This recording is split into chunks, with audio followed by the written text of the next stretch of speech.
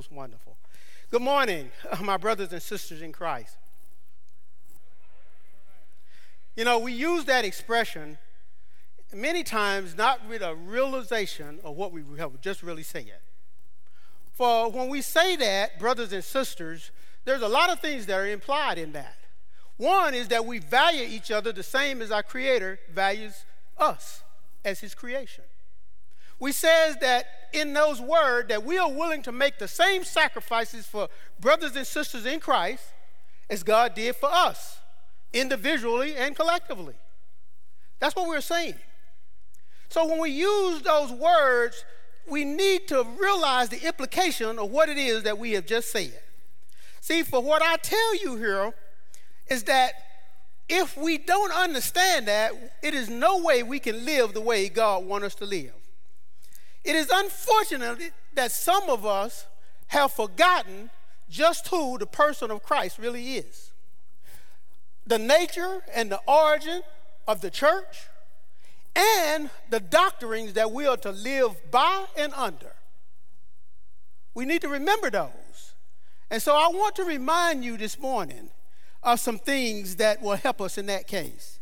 In October of 2015, a young white pastor and a black guy that was a member of his church was on their return flight back to the United States, where they had been visiting a ministry that the church supported.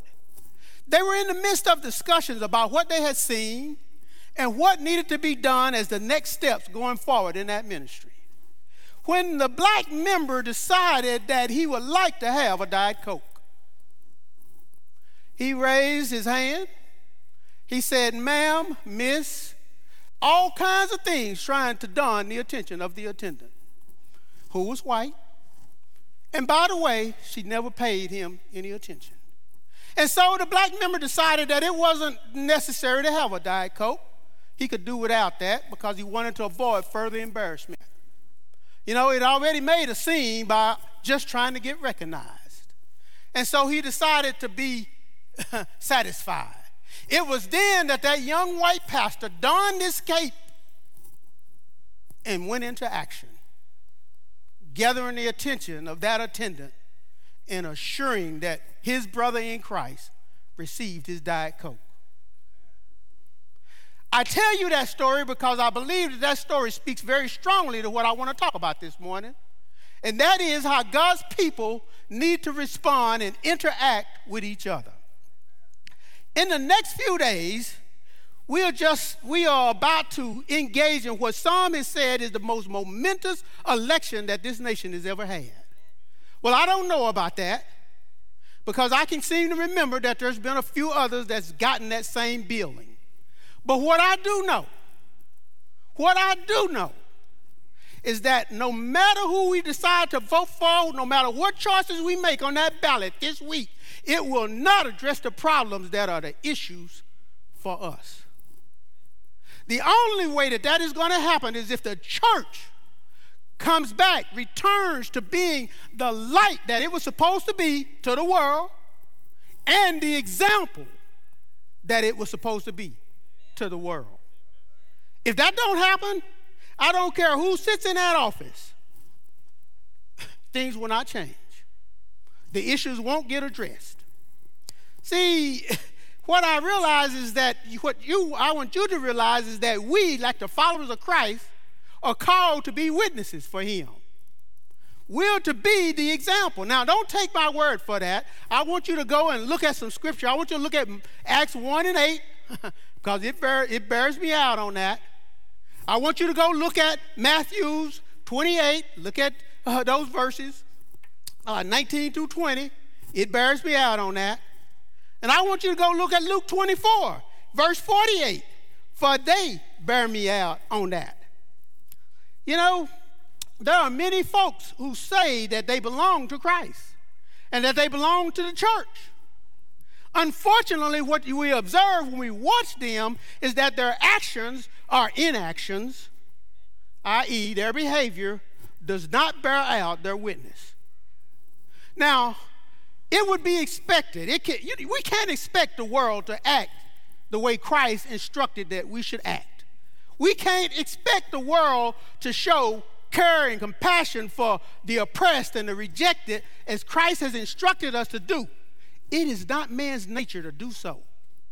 But I tell you, brothers and sisters, it ought not be that way with us. It ought not be that way with us. I don't care what it takes. I don't care who we upset. We ought to be about living the principles and the laws and the instructions that the Lord has given us. So in particular, I want to examine some things this morning. You've already heard. When I looked at this study, I found that there was over 40 times that Jesus engaged with people. 25 of those, they started the conversation, or some third party started the conversation. In only 9 that I could find that he started the conversation. And so I started looking at those more deeply because I thought that in order to address this assignment that I had, I needed to pick out particular folks. In other words, I needed to look at folks that Jesus interacted with that was not the same as he. Now, that's important for us, Christians, brothers and sisters, because we don't have a lot of problem dealing with folks that are just like us. The problems come when we have to deal with somebody that is different from us, different color, different party affiliations, different, whatever you want to name it, we have problems. So if we are to act as a church, act like God, as the church that God desired for us to be, it would be interesting to look at Christ's interaction with people that was other than Jews. In Matthew 15, 21, 28, it reads this. It says that Jesus went out from there and departed to the region of Tyre and Sidon. And behold, a woman of Canaan came from that region and cried out to him, saying, have mercy on me, O Lord, Son of David. My daughter is severely demon-possessed. But he answered her not a word. And his disciple came and urged him, saying, send her away, for she cries after us. But he answered and said, I was not sent except to the lost sheep of his house of Israel. Then she came and worshipped him, saying, Lord, help me. But he answered and said, it is not good to take the children's bread and throw it to the little dogs. And she said, yes, Lord, yet even the little dog eats the crumbs falls from their master's table. Then Jesus answered and said to her, O woman of great faith, let it be to you as you desire. And her daughter was immediately healed. The first thing I want you to take away from this passage that I saw when I was studying it is that Jesus required a little bit of quiet time. He required a little bit of time for himself. In other words, he knew that at some times you and I would need to take time to do a self-examination. In other words, we would need to be enlightened, and only an enlightenment that can come through spending time with the Lord and spending time in the Word of the Lord. That's how we get that enlightenment. That's how we are shown where it is that we might be deficient. And so as I studied and looked at that, I says, well, okay, Lord, I understand. I need to spend time with you. And certainly, I try to. But then when I looked a little bit further at this passage, I saw some things because I started to think about the opposition that this woman faced. First of all, it tells us that she was a Canaanite. If you read Mark, it says that she was a Syrophoenician woman. In other words, a Greek, a Gentile. She wasn't a Jew. Satan was her adversary because it was one of his disciples who possessed his daughter. And then when I looked further, I saw that even Jesus' disciples appeared to be against her because they wanted him to send her away. She represented too much problem for them, too much trouble. So send her away because she cries after us and we're getting annoyed by the noise. And even when Jesus answers first, it seems like even he didn't like her. But we got to go a little bit further because it may appear that way. I want to just explain to you what that situation really looks like. See, that woman represents the outcast of society today. She represents a person that was in need of some help or some blessings. Some might say justice, some might say righteousness. She and her family probably was rejected by the world. After all, she had a daughter that was demon-possessed. And being that way, she would have been ostracized. People wouldn't want to spend no time around her. They would have avoided her at all costs. The world, as they stood in the world, they was all alone. The disciples, the Jews, if you will, the disciples and Jews, the world, if you will, they would say that she wasn't important enough to deserve any attention from them or from the master. It appeared that even Jesus was taking too long to address this situation. Does that about sum it up? Well, so what can we learn? What can we learn from Jesus, from his eventual response? Well, first of all, he allowed himself to be interrupted. For far too long, society, inclusive of the church, has been at a point where we have been too busy carrying our programs and our this and our that's to worry about the plight of the one who is oppressed or rejected. For too long, it's been that way. We don't want our agenda. We don't have time for our agenda to be interrupted because we got some things that we want to do. We got some things that we care about. We got some things that we think are more important than this image bearer that Christ has created. It ought not be that way, brothers and sisters in Christ. So he allowed himself to be interrupted. We face that right now in our society. The next thing I see is that Jesus listened, something that a lot of us haven't mastered yet. We haven't mastered the idea of listening to a people in our society that has been rejected or oppressed. And as a result of that, we haven't acted. But we see in this scripture that Jesus listens.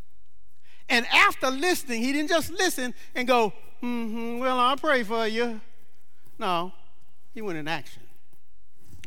And some might say that his words were pretty harsh, but I don't think so.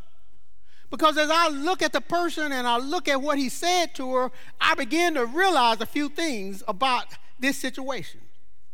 I began to realize that he began by letting this woman know just who he was. See, you and I as Christians, we should know who he is. We've been spending time with him, and so we should know who he is. And it is our job to let others that our lives intersect with know just who he is. Yeah, they say his words was harsh, but I think he was talking to her pretty boldly and pretty plainly. In fact, I believe the first thing he says when he says the little children is actually a reference to Romans 1:16. You know this passage. What did Paul say? I'm not ashamed of the gospel of Christ, for it is the power of God to salvation for those who believe. First, the Jews, and then the Gentiles. So he was just citing something that was already part of Scripture, should have been known, at least to those who know him. But he was also teaching this woman humility. He was teaching her how to trust in him. And he was giving this woman, in a sense, some hope. Because, mind you, he didn't say don't feed the little dogs. He didn't say don't feed them. He just said that they need to come afterwards.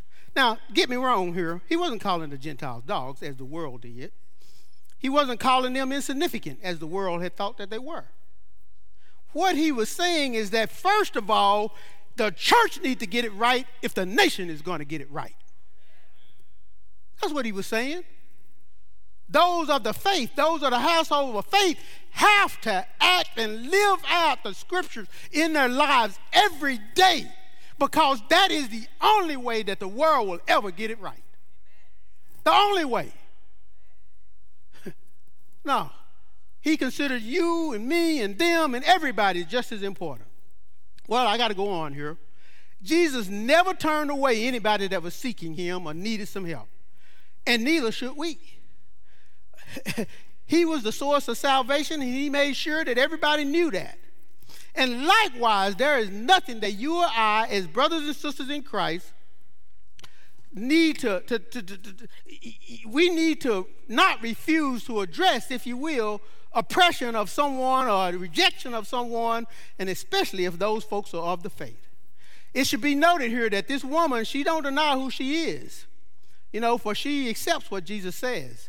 All she wanted was just a few more blessings, just a few blessings from the blessing giver. That's all she wanted. And we know the end of that story. Not only was she blessed, her daughter was healed, but she was commended for her faith.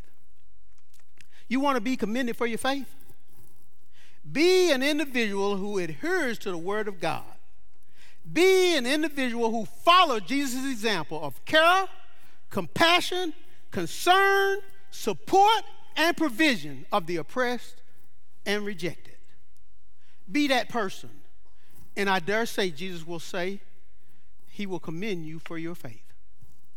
Well, that ain't the only example, because there's a few others. I want to look at Luke 7, 2 through 9.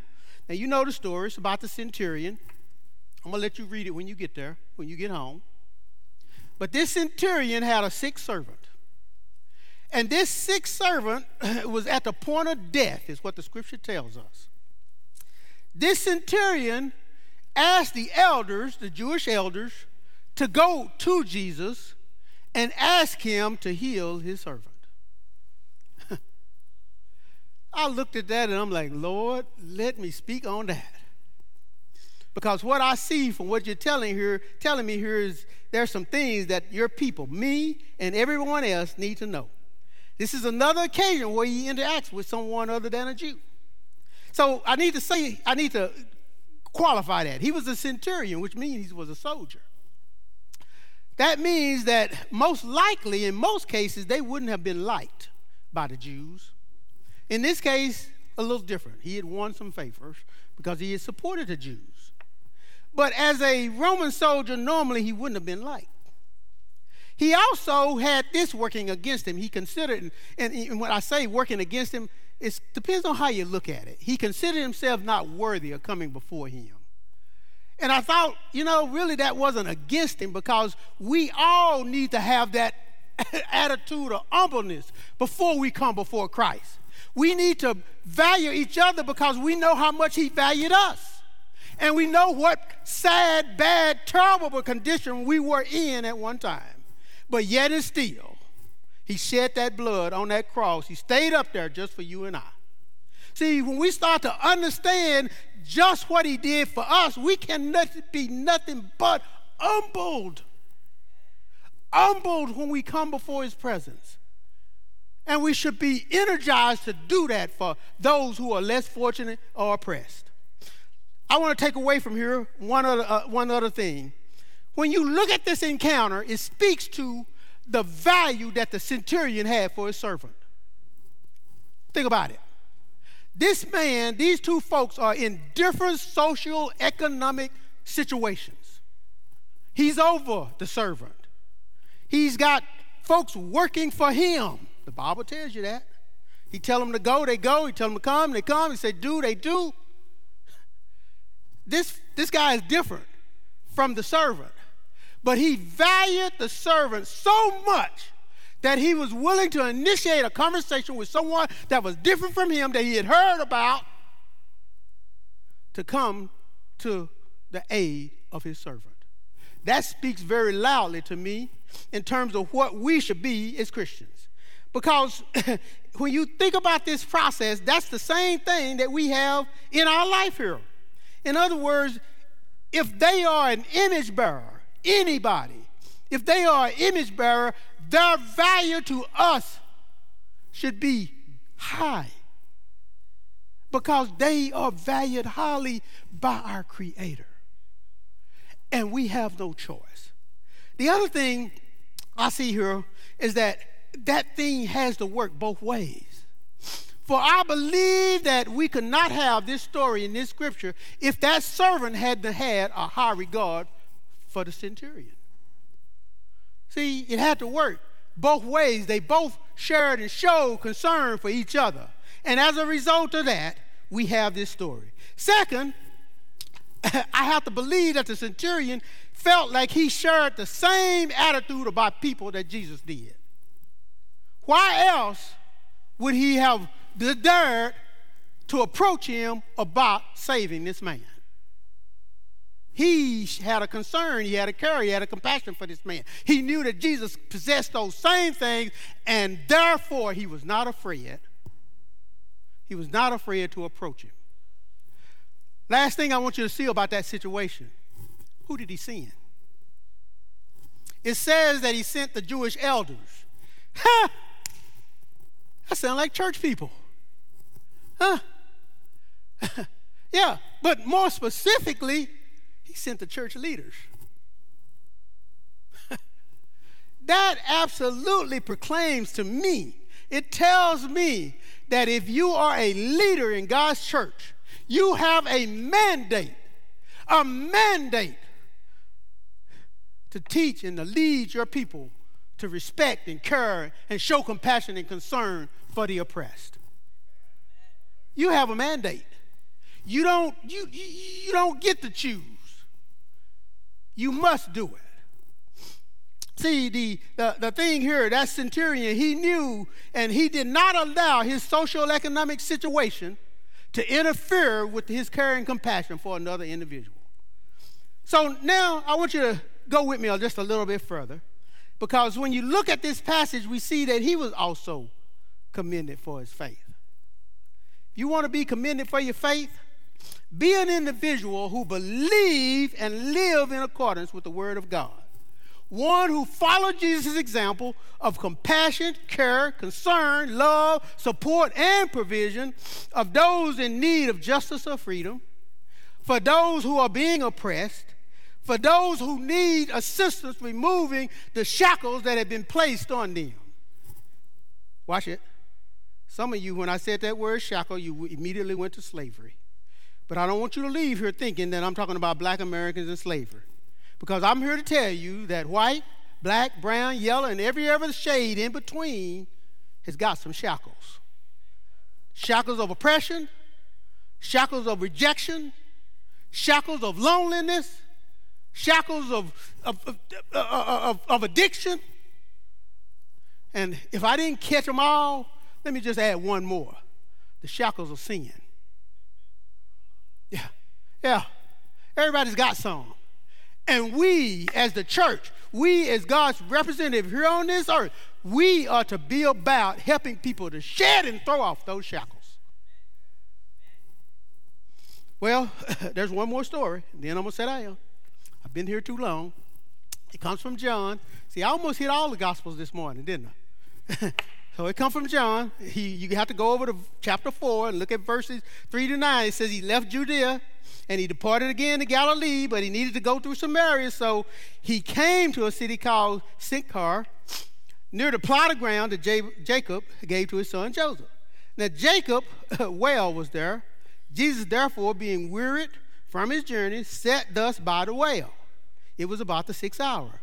A woman of Samaria came to draw water. Jesus said to her, "Give me a drink." For the disciples had gone away into the city to buy food. Then the woman of Samaria said to him, "How is it that you, being a Jew, ask a drink of me, a Samaritan woman? For Jews have no dealing with Samaritans." Wow. Ooh. I want you to see something here. I want you to see something. See, we establish her as, first of all, being a Gentile, because it says she was from Samaria. Not only was she a Samaritan, but she was a woman. Look out, 2 strikes against her. Oh, boy. Being from Samaria, let me break that down for you. Being from Samaria means that she was from across the tracks.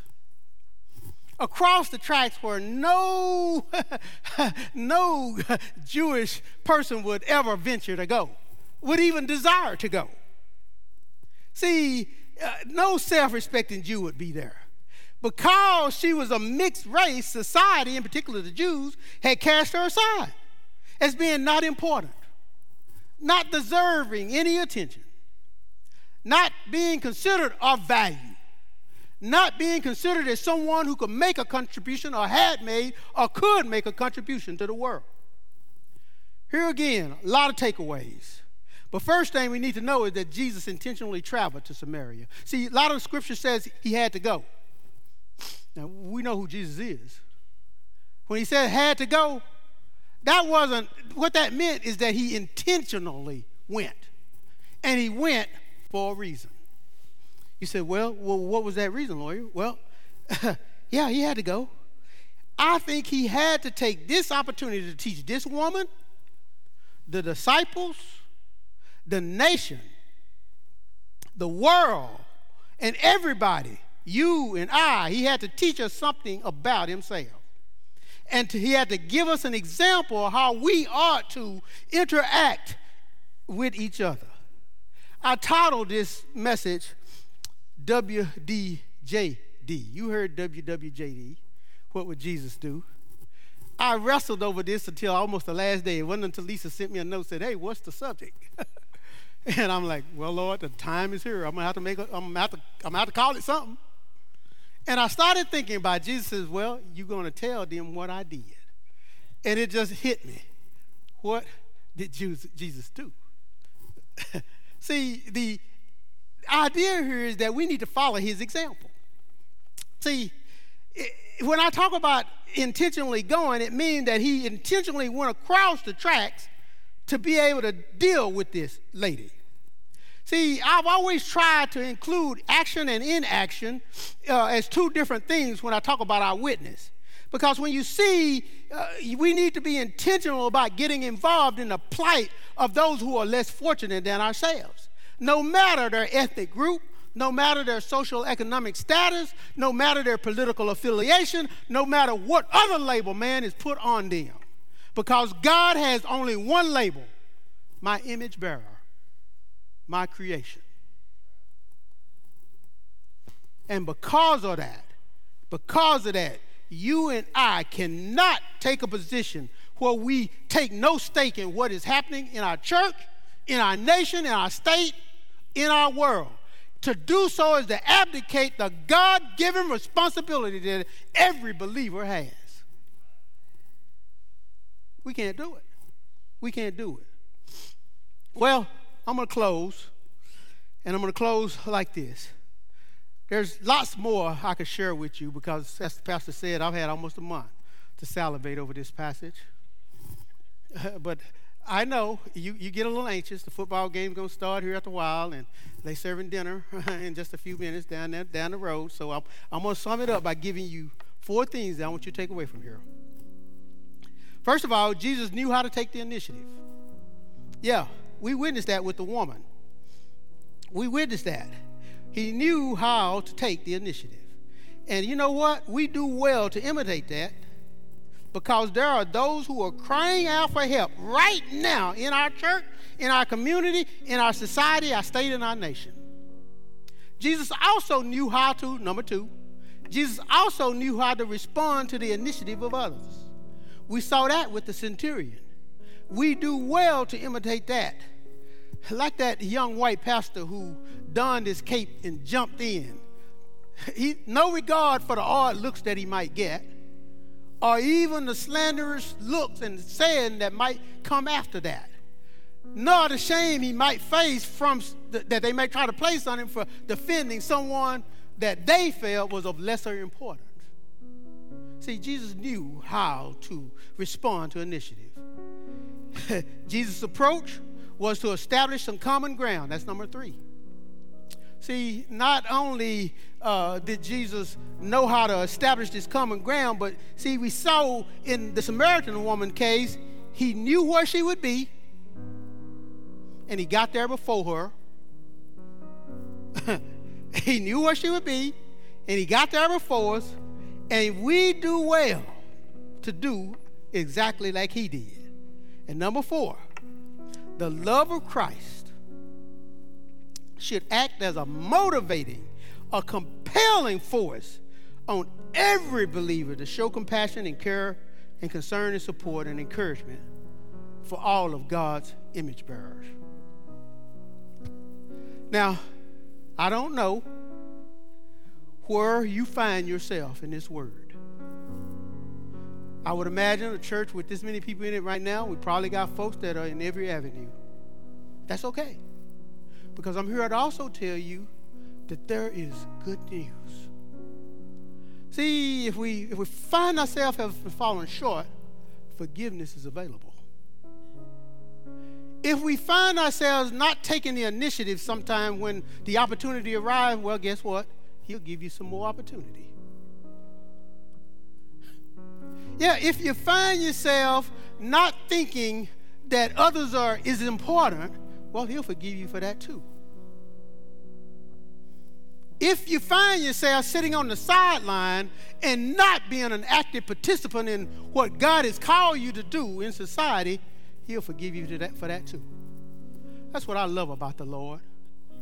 That's what I love about it. Not only do he love us enough to show us what we need to show up, and grow up, he gives us the power to do it with. And then he forgives us for falling down. You got to love him for that. If you don't have a relationship with the Lord, that's the first step you need to take. Because you cannot love with the love of the Lord unless you are living in his precious waters of salvation. That's the only way. That's the only way. You don't have it within yourself to well up that kind of love, that kind of compassion, that kind of concern for your brothers and sisters. You don't have it. It is only through him indwelling inside of you that you're going to be able to make that happen. So we want to encourage you. If you haven't given your life to Christ, you need to do that first. And join your brothers and sisters enjoying the sweetness, the goodness of the Lord right now, in the present time, as we anticipate the future when we will spend it in heaven with him in the future. God bless you. God bless his word. God bless most of all the obedience of his people to his word.